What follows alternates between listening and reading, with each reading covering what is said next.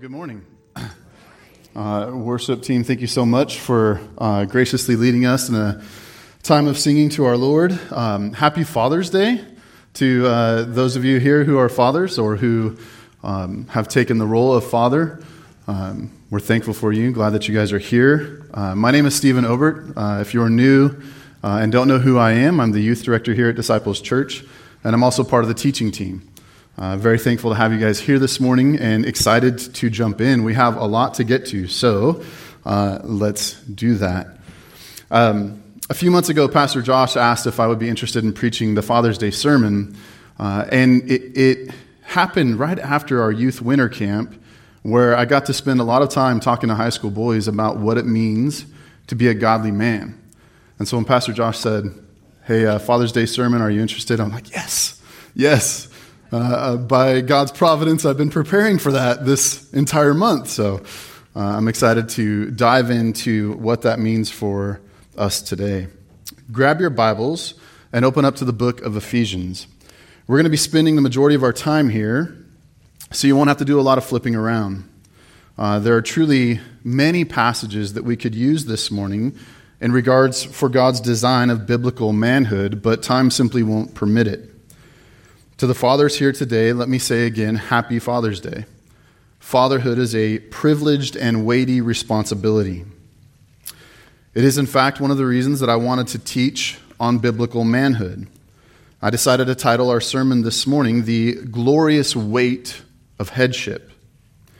In a world, and particularly a culture, where the understanding of male and female or gender in general has been so utterly confused and destroyed, what a timely opportunity to look to God's Word and God's design for men as it relates to the family, which is also God's design. Because of that, and for other reasons, even if you're not a father or even a male or man, knowing what God's Word says about husbands and fathers is very important. I encourage you, pay attention. So, if you have your Bibles open to Ephesians, like I said, open up to Ephesians chapter 5. I plan to read a longer portion of this book than what we'll be living in today, primarily so that we can see the context and we can allow God's Word to bring to light those things that will be left unsaid. Ephesians 5, verse 15 through 6, verse 4. Look carefully then how you walk, not as unwise, but as wise, making the best use of the time because the days are evil. Therefore do not be foolish, but understand what the will of the Lord is. And do not get drunk with wine, for that is debauchery, but be filled with the Spirit, addressing one another in psalms and hymns and spiritual songs, singing and making melody to the Lord with your heart, giving thanks always and for everything to God the Father in the name of our Lord Jesus Christ, submitting to one another out of reverence for Christ. Wives, submit to your own husbands as to the Lord. For the husband is the head of the wife, even as Christ is the head of the church, his body, and is himself its Savior. Now as the church submits to Christ, so also wives should submit in everything to their husbands. Husbands, love your wives as Christ loved the church, and gave himself up for her, that he might sanctify her, having cleansed her by the washing of water with the word, so that he might present the church to himself in splendor, without spot or wrinkle or any such thing, that she might be holy and without blemish. In the same way, husbands should love their wives as their own bodies. He who loves his wife loves himself. For no one ever hated his own flesh, but nourishes and cherishes it, just as Christ does the church, because we are members of his body. Therefore, a man shall leave his father and mother and hold fast to his wife, and the two shall become one flesh. This mystery is profound, and I am saying that it refers to Christ and the church. However, let each of you love his wife as himself, and let the wife see that she respects her husband. Children, obey your parents in the Lord, for this is right. Honor your father and mother. This is the first commandment with a promise, that it may go well with you and that you may live long in the land. Fathers, do not provoke your children to anger, but bring them up in the discipline and instruction of the Lord. Now, this section of Ephesians is loaded with great truths and charges from God. As I said earlier, our focus today will be on God's design in the role that God has given to men. Church, what does it mean to be a man of God? What does God declare about his purpose and design for men in this world that he created? Husbands, what does it mean to be the head of your wife? Youth, what does it mean to be a godly man when you are not yet married? Fathers, what does it mean to be godly dads? Now, this passage, again, is not the exclusive area of Scripture where God speaks to the leadership role that he has specifically given to men. It does speak to this reality in a particular way that I'm really hopeful to draw out for all of us this morning. One of the aims of this lesson is to convict us men of our shortcomings. I want to be upfront about that. I also want to build us up with the aim of helping us conform to the image of Christ. I want to send us out of here today with this charge from Scripture to be what God has called us to be. As I mentioned earlier, for those of you who are not men, or for those of you who are men but are not yet married or dads, this time is for you too. Godly women, mothers, wives, will you see what God has called the men in your life to, and consider how you might be a blessing to them in this gloriously weighty role? Will you pray for them as they feel and bear the weight of God's design for their leadership this morning? Young men or single men, will you take a careful look at what God has called you to and consider the areas of life where growth and even quite possibly repentance need to take place? The passage we are working through speaks directly to husbands and then to fathers, but all men are called by God to Christ-likeness. The truths that will be unpacked are applicable to all of us men. So with that, let's pray, and then we'll dive in. Father, thank you for this day, this time to gather together with the saints and worship you. This truly is the best day of our weeks. It begins the week with such a blessed hope and the future reality of the union of the saints eternally with the treasures of our hearts, namely you, Lord.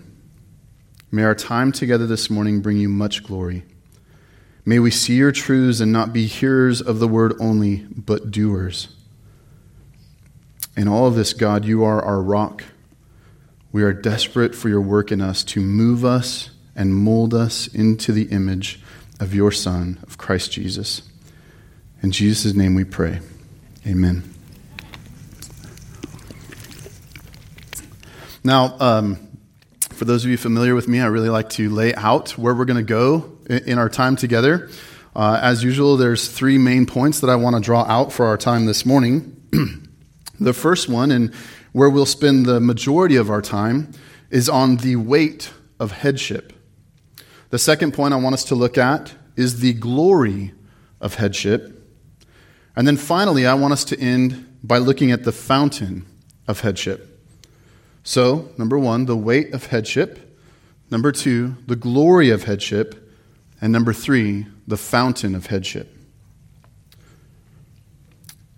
When it comes to the role of headship, I do not believe there can be a greater weight to bear upon us husbands and therefore fathers than the reality that our headship is compared to the headship of Christ. Now, to be clear, up front, Jesus did what we could not do by living the perfect life and then dying a sinner's death, taking the full wrath of God in the place of the sinners for whom he died. We are not the saviors of our family, men. Only Jesus can claim that title. There is no savior but Christ Jesus. So what is headship? Why am I referring to headship based upon the passage that we read? Ephesians 5, verses 22 through 23. Wives, submit to your own husbands as to the Lord. For the husband is the head of the wife, even as Christ is the head of the church, his body, and is himself its Savior. We start with this verse because this is where we see the word head. Husbands, under the law of King Jesus, are to be the leaders of their wives and their kids. Although there have been unbiblical arguments against what the word head means here, we don't have to look any further than Ephesians chapter 1 to see what God is aiming at when he tells us that this role is most certainly about leadership. Ephesians chapter 1, verses 22 and 23. And he, referring to God the Father, put all things under his, referring to God the Son, Jesus, all things under his feet, and gave him, Jesus, as head over all things to the church, which is his body, the fullness of him who fills all in all. When speaking of Christ, God declares that he put all things under Christ's feet and gave him as head over all things to the church.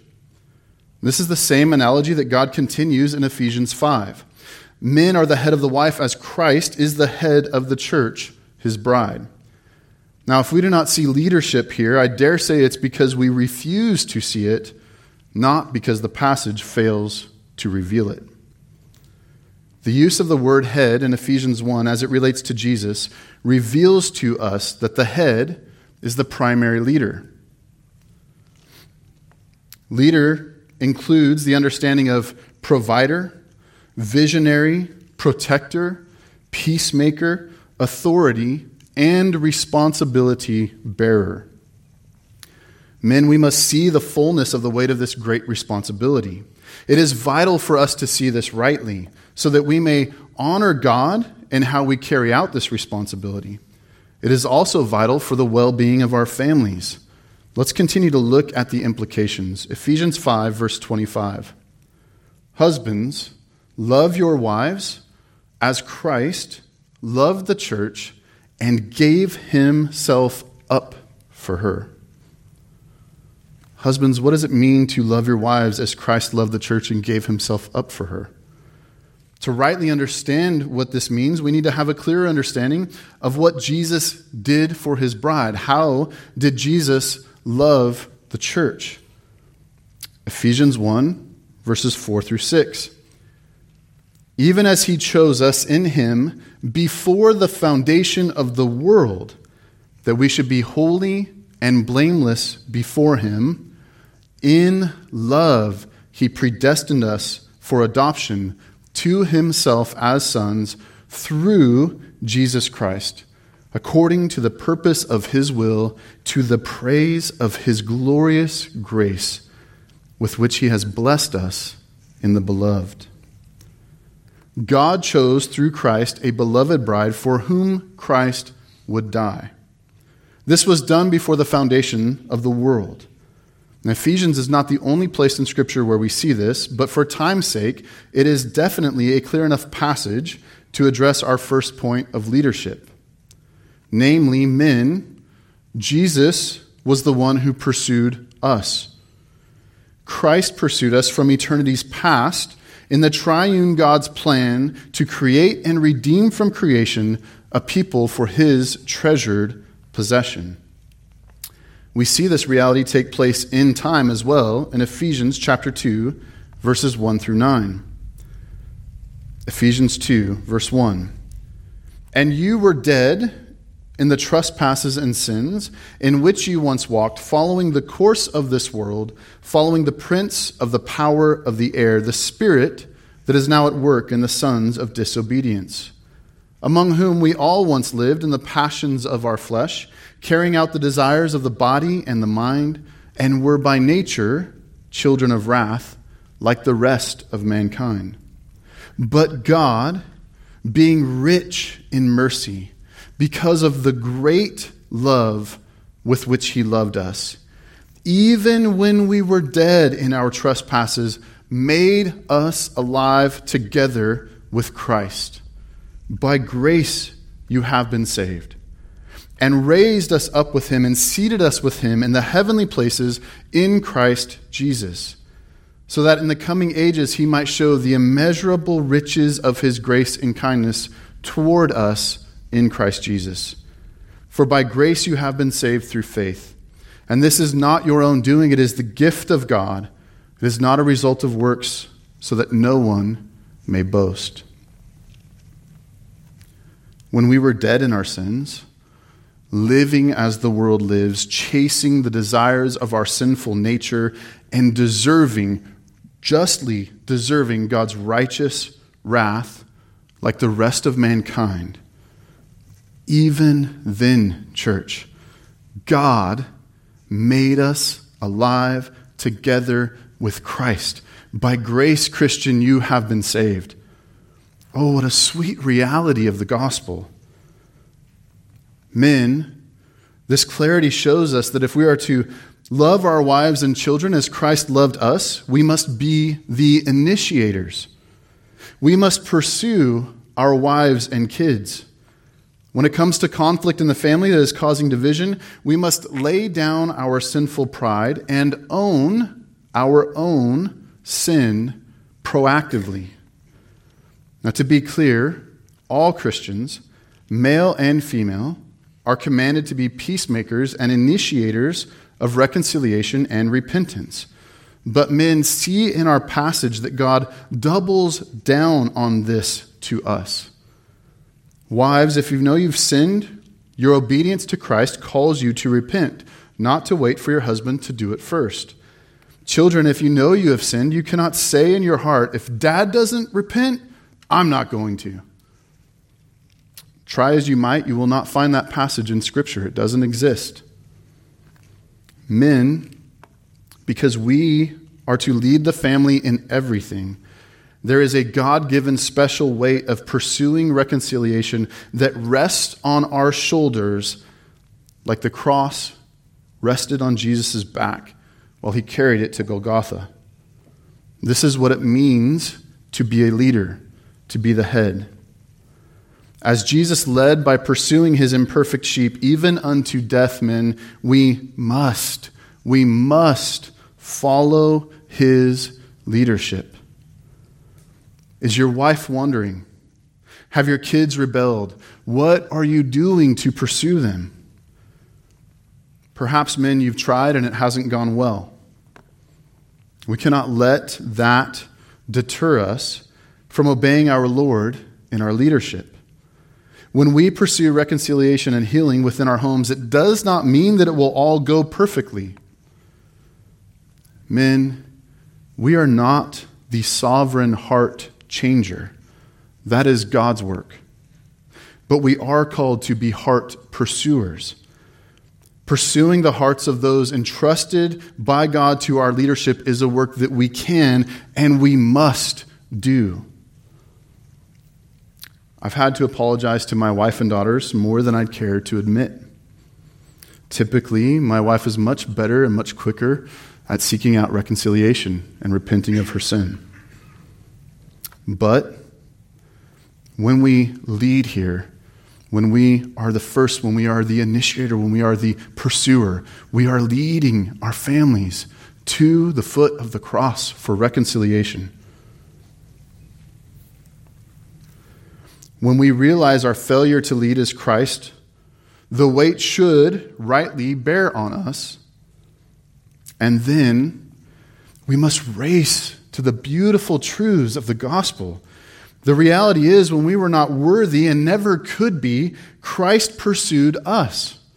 Knowing this will empower us to lay down our pride, even if our wife or our children are completely in the wrong, so that we can initiate reconciliation and pursue our families as the leaders God has called us to be.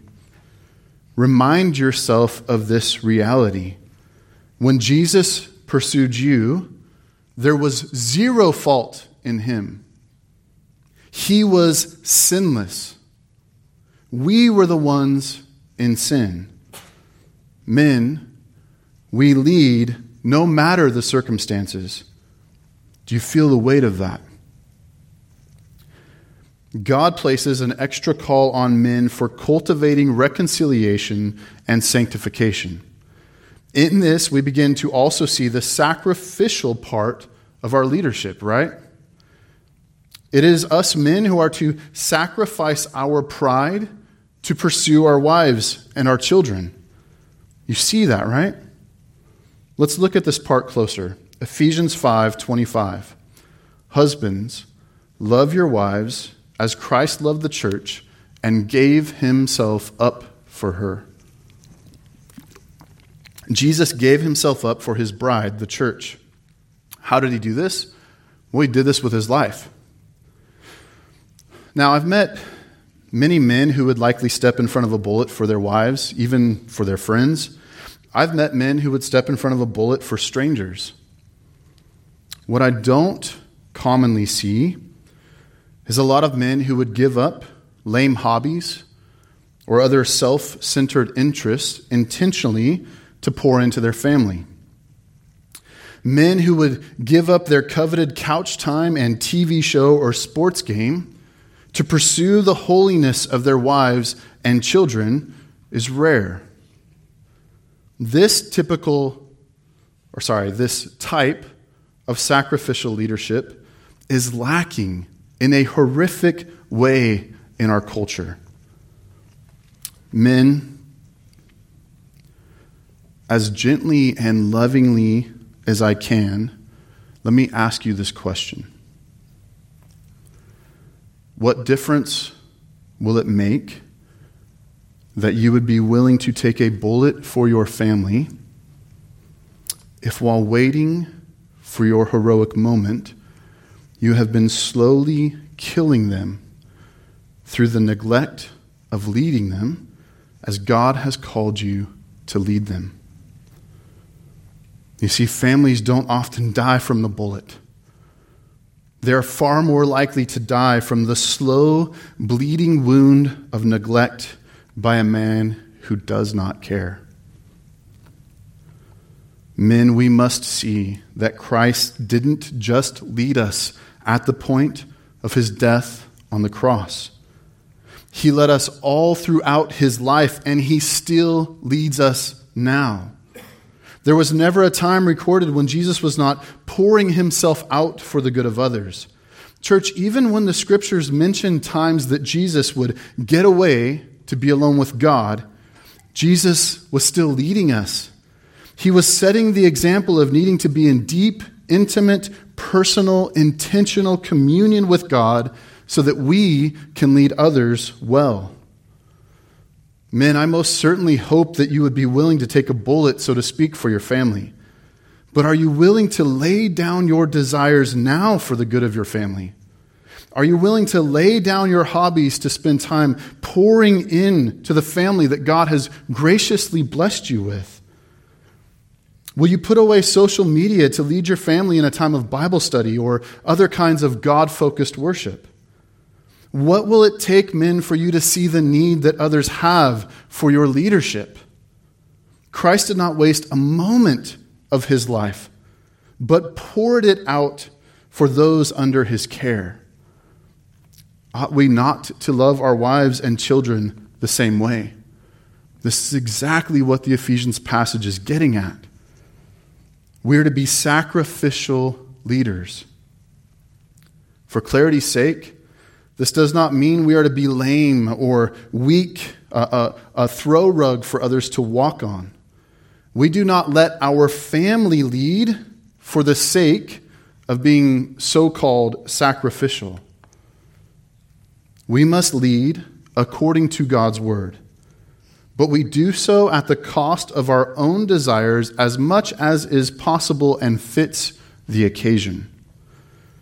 Men, we are called to be lion-hearted and lamb-like. Jesus is the Lion of Judah and the Lamb of God. The discernment between which postures we are to carry in any given situation comes with growth and maturity in God and his word. Men, we are called to lead in protection. When Jesus gave his life for us, he protected us from the wrath of God that we deserved. This protection is a part of what it means to be the head of the wife and the family. The role of protection and sacrifice does most definitely come into play when physical harm is a possible outcome. This really is not a typical miss for men. They don't really fail to understand that they've got to step in front of the bullet.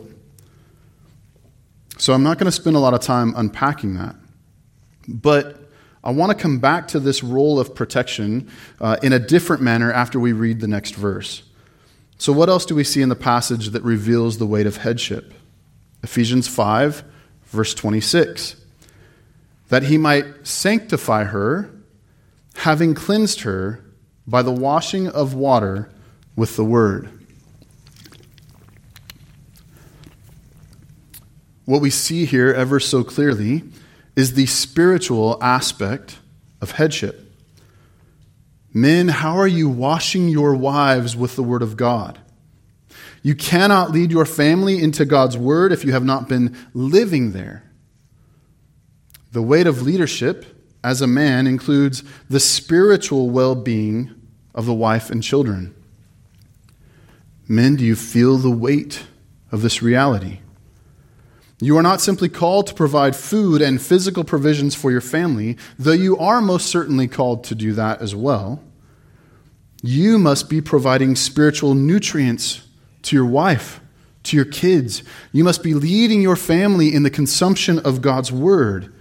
Jesus himself, when tempted by Satan, said that man cannot live by bread alone, but by every word that proceeds from the mouth of God. Men, is your family spiritually malnourished? It is our responsibility to lead our family in their spiritual nourishment, to wash them with the water of the word, helping them to grow in sanctification. God's word has clearly declared that we provide for the physical needs of our family. 1 Timothy 5:8. But if anyone does not provide for his relatives, and especially for members of his household, he has denied the faith and is worse than an unbeliever. Pretty clear and pretty harsh, straightforward words, right? But we so often fail to provide spiritually for our family. Men, do you have a plan for the discipleship of your wife and your kids? Do you have a vision for leading them in their spiritual growth? Do you initiate family worship? Do you read scripture to your children? Do you lead your family in prayer? This starts with your personal growth, men. Do you know God's design and commanded will found in Scripture well enough to lead a wife and kids? If not, that must be your top priority. You should be looking to know God rightly and with greater zeal. This takes time, but it is time that you must spend and never stop spending. Always looking to grow in the Lord for many reasons. One being our focus today, to lead as we are called to lead. Men, as the head, it is our responsibility to have a vision for our family and to lead them in it. It is our responsibility to lead our family in spiritual matters as well as physical matters. Men, take time to invest in the leadership of your family by asking more mature men what they recommend, and then dream up a vision for your family that it so desperately needs. Intentionally plan how you aim to carry out the leading of your family into that vision. One final note in regard to the spiritual provision of your family. Men, you must lead in spiritual things by protecting your family from spiritual attacks. You see, the world around our families are pouring out an onslaught of attacks for the hearts and the minds of those that God has called us to lead and protect. The physical dangers most families face are almost always a result of spiritual dangers that were previously missed. What kind of access does Satan have to your family? How many of your children have access to things that are spiritually and physically dangerous to them? Do you allow your children access to things because the world around them says that they need to have them? Who has decided what movies to allow in your home, what devices can connect to the internet or to other peers, and who has access to them? Who has decided what your daughters can dress like, what they can wear? What books are your kids reading? If they're not homeschooled, what are they being taught in school? If you've allowed access to things, how are you diligently checking up on those things? Many great examples of this are parents who check what type and how often conversations are happening between their children and their children's friends. Text messages should be filtered through you so that you can see everything that's being said and all the temptations that are being presented.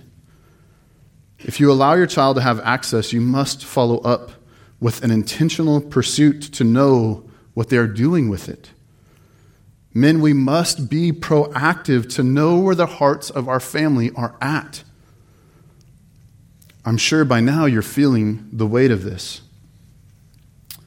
One more point to round out this section before we head to the glory of headship. Men as head, we are the primary responsible member for the overall health of our family.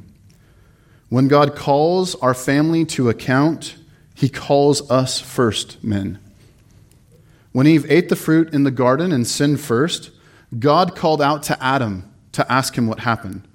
God said, "Adam, where are you?" He did this because he gave Adam as head over Eve, and Adam is the first one to answer for Eve's failure.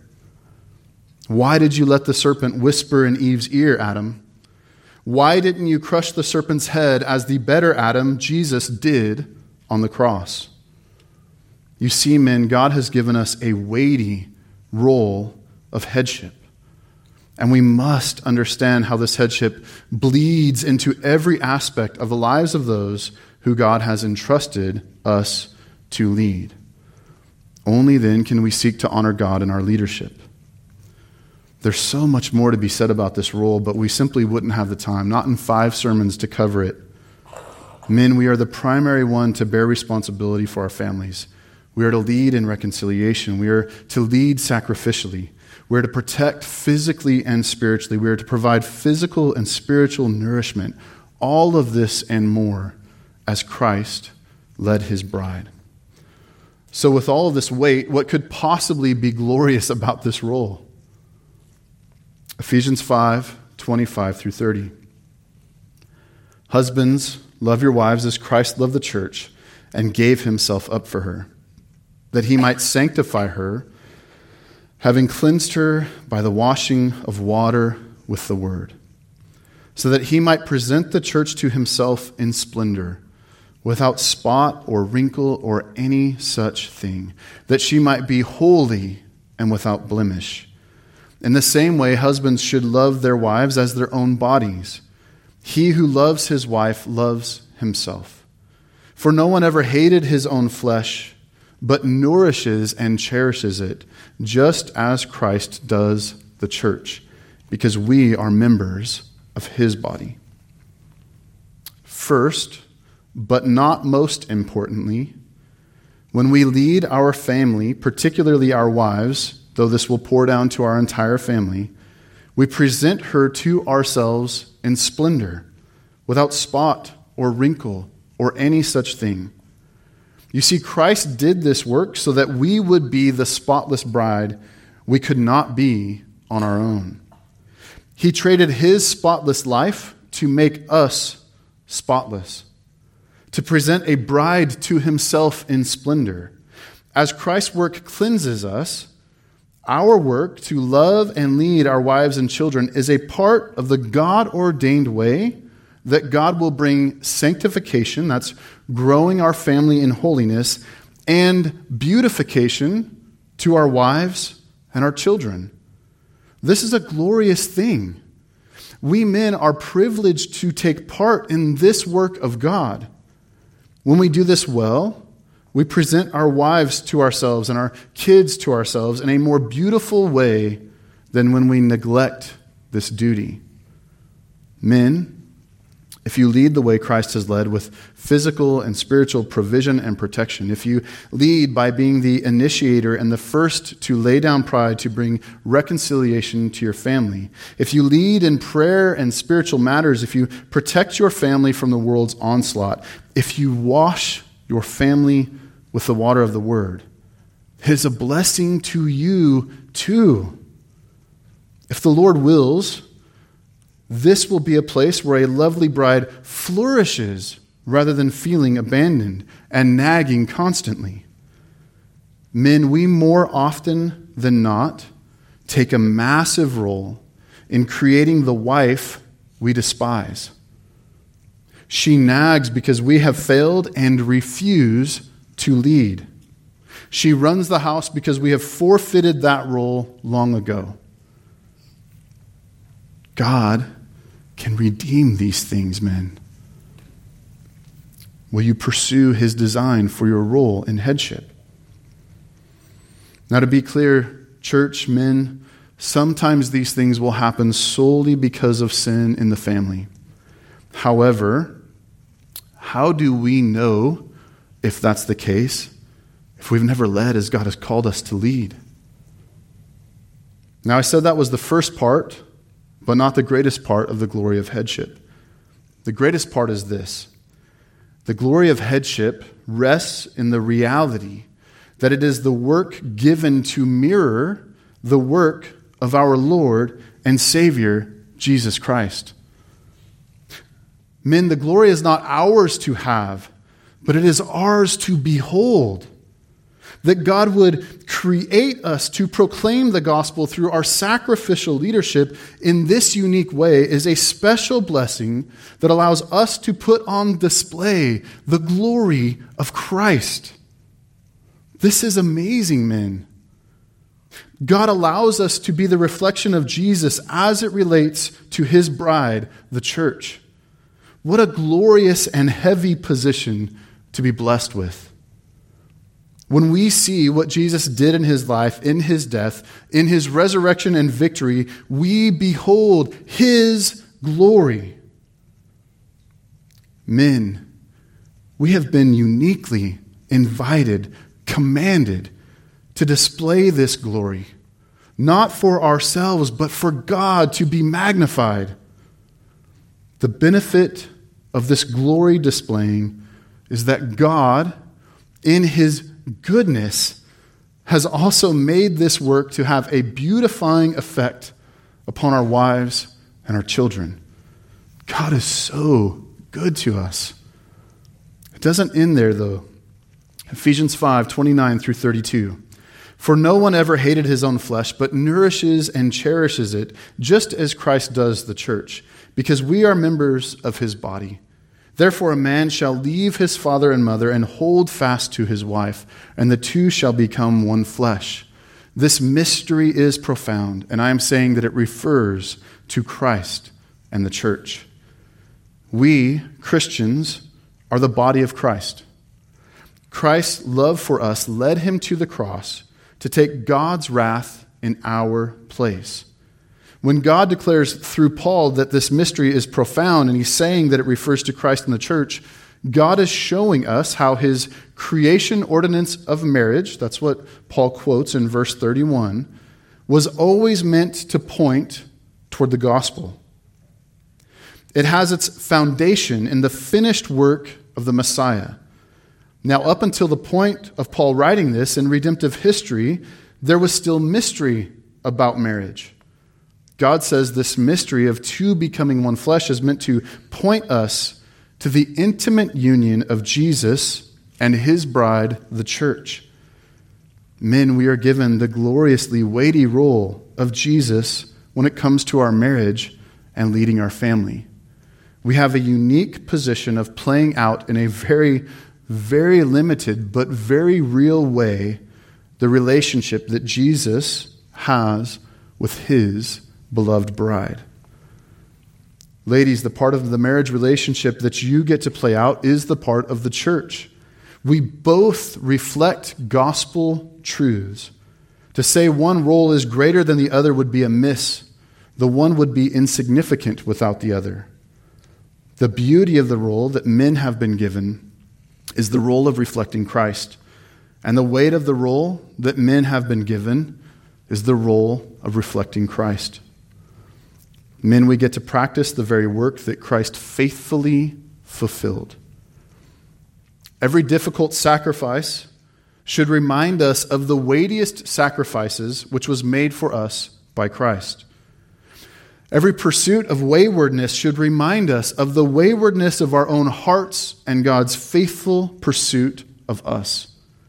Every humbling moment to lay down our desires and pride should remind us of the humbleness of Christ, to lay aside, in a sense, what it meant to be God, taking on a human nature and humbling himself even unto death on a cross. Men, it is out of your love for Christ Jesus and what he has done for you that you will be able to love and fulfill this role in the God-ordained way that we have been commanded to. Which brings me to my last point. Point 3, the fountain of headship. We're going to look at a passage in another book now, Philippians chapter 2, verses 4 through 11. Let each of you look not only to his own interest, but also to the interest of others. Have this mind among yourselves, which is yours in Christ Jesus, who, though he was in the form of God, did not count equality with God a thing to be grasped, but emptied himself by taking the form of a servant, being born in the likeness of men. And being found in human form, he humbled himself by becoming obedient to the point of death, even death on a cross. Therefore, God has highly exalted him and bestowed on him the name that is above every name, so that at the name of Jesus every knee should bow in heaven and on earth and under the earth, and every tongue confess that Jesus Christ is Lord, to the glory of God the Father. If you haven't figured it out yet, men, Jesus is the fountain of headship. Even here in this passage, we see Christ's humbleness as our anchor to obedience. We think more highly of others because Christ thought more highly of others.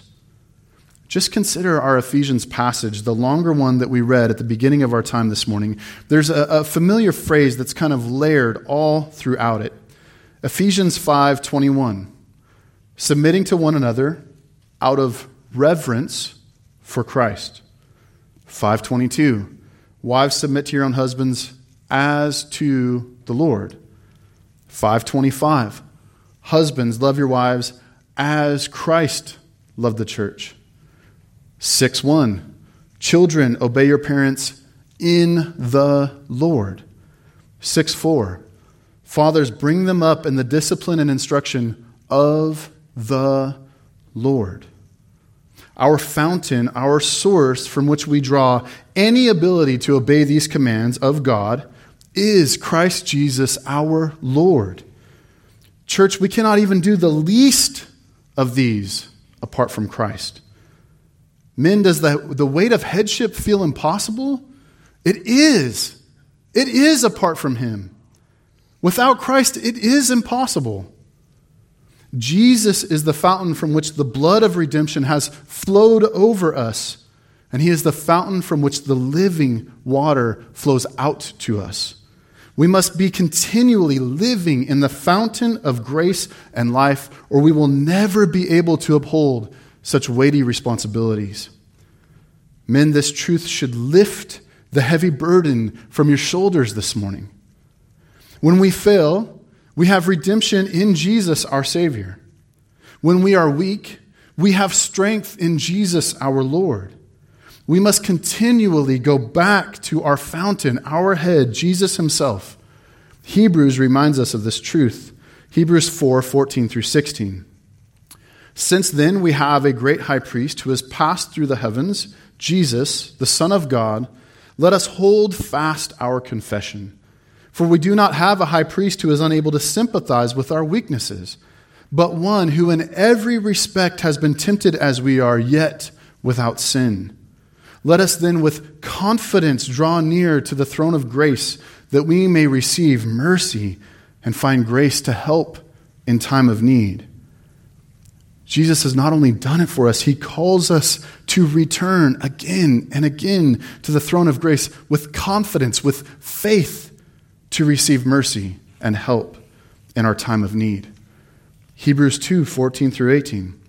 Since therefore children share in flesh and blood, he himself likewise partook of the same things, that through death he might destroy the one who has the power of death, that is, the devil, and deliver all those who through fear of death were subject to lifelong slavery. For surely it is not angels that he helps, but he helps the offspring of Abraham. Therefore he had to be made like his brothers in every respect, so that he might become a merciful and faithful high priest in the service of God, to make propitiation for the sins of the people. For because he himself has suffered when tempted, he is able to help those who are being tempted. Men, are you being tempted to give up the weight of headship? Christ will help you. Are you being tempted to set it down? It's too much. Christ will be your strength. You must go to him. The role we have been given is impossible apart from Christ. If you felt overwhelmed with the weighty reality of God's commands upon you as a man, then return to the throne of grace where Christ Jesus is seated and remember your source of strength. God gives mercy and grace for your failures and commands us men to get back in the fight. Jesus did not quit when it got too hard. He bore the full cup of God's wrath upon sinners so that we would not have to feel one drop. Let's return to the gospel realities again and again for these truths so that we may honor the Lord in our lives poured out for our families and for others. In conclusion, there are many practical implications from God's word this morning, but I'm just going to leave you with a few. The first step of leadership, men, is to go hard after God yourself. Men, you must be pursuing the Lord. You must be in his word. You must be diligent to make this a practice. To be in God's word, to fight the fight of faith, to put sin to death, to plead to God on behalf of your family. Men, if you're not getting intentional personal time to dig into the word and make a practice of this, you cannot lead your family well. What gospel realities do you need to remind yourself of if you've not read them and understood them in God's word? If your family cannot see you fighting the spiritual battles of this world raging in around you, how can they follow your leadership for them? To be clear, wives, daughters of God, you also must go hard after God for yourself. The man's work to go after God for himself cannot replace the woman's need to go hard after God for herself as well. Men, be intentional. Take time this week to write out a vision that you have for your family, and then get with other more mature men to find out how to make this happen. Lead your family in prayer. Lead them in digging into the word. Lead them in singing to God. Men, be the one preparing the hearts of your family for Sunday's fellowship with the saints. Wives, please be cautious. Avoid playing the part of the Holy Spirit in this work that your husband has been called to. If you're constantly going at him, it will only cause his sinful pride to well up, and it will bring defeat to both you and him. To be clear, we are all responsible for our own sin. No one can make you sin. Your own sin is your responsibility. But are you being a helper fit for your husband, or are you fighting against him? Younger men in life or in faith, are you prepared to lay down your life in all aspects, not just take a bullet for your future wife, if that's what God has for you? Are you going hard after God to know his word and to live according to it? If not, please, I'm pleading with you. Do not engage the heart of a daughter of God if you have no ability to rightly handle it. If you are uncertain, if you're mature enough to engage the daughters of God rightly, then grab a man you know that is mature enough and ask him. Be ready for him to speak to you honestly. And if they say you aren't in a good position for this, then ask them for their help. Younger men in life or faith, let those who are mature raise you up in the things of the Lord. Young ladies or unmarried ladies, are you consciously thinking through these truths when considering courtship with a man? God has called you to the role of helper and submitting to another's leadership. Is the guy you are interested in capable of leading you as Christ led? If you are overwhelmed with the pitter-patter love for him and you cannot rightly see, would you please ask a woman who is mature and loves you to speak in to this desire? I plead for you to hear this because of my love for you.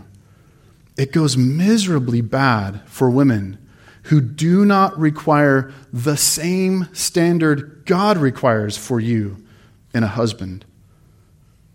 Ladies, if you are not ready to follow the lead of a man, then again, ask a mature woman to help you grow so that you can be.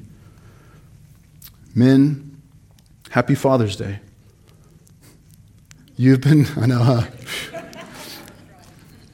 been given a precious and weighty role.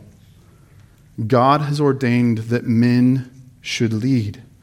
This includes protecting, providing, pursuing, reconciling, healing, sanctifying, lifting up, and sacrificing. Lead a wife like this, men. Lead a family like this. And watch the joy of submission pour out of them. Make their role as easy as possible. Do the heavy lifting. Fight for your family's holiness. You are men. God did not mess up when he made you a man. If you know you need help, there are many men here who would love to help you make this a reality for your family. If you're not already pressing in at midweek and regularly on Sundays, make this your first step. Grab a leader afterwards. Ask them how they do family worship or encourage their family to be in the Word. Men, let's glorify our Lord by laying down our lives for those that God has entrusted to our leadership. The role of headship is weighty, and it is glorious. And God has provided all we need in Christ to fulfill it. He is our fountain, our source of headship.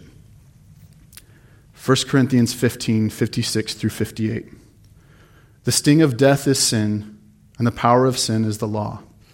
But thanks be to God who gives us the victory through our Lord Jesus Christ. Therefore, my beloved brothers, be steadfast, immovable, always abounding in the work of the Lord, knowing that in the Lord your labor is not in vain. Let's pray. Father, thank you for this day to celebrate the amazing gift of fatherhood. God, it is a weighty role, but you have not made a mistake.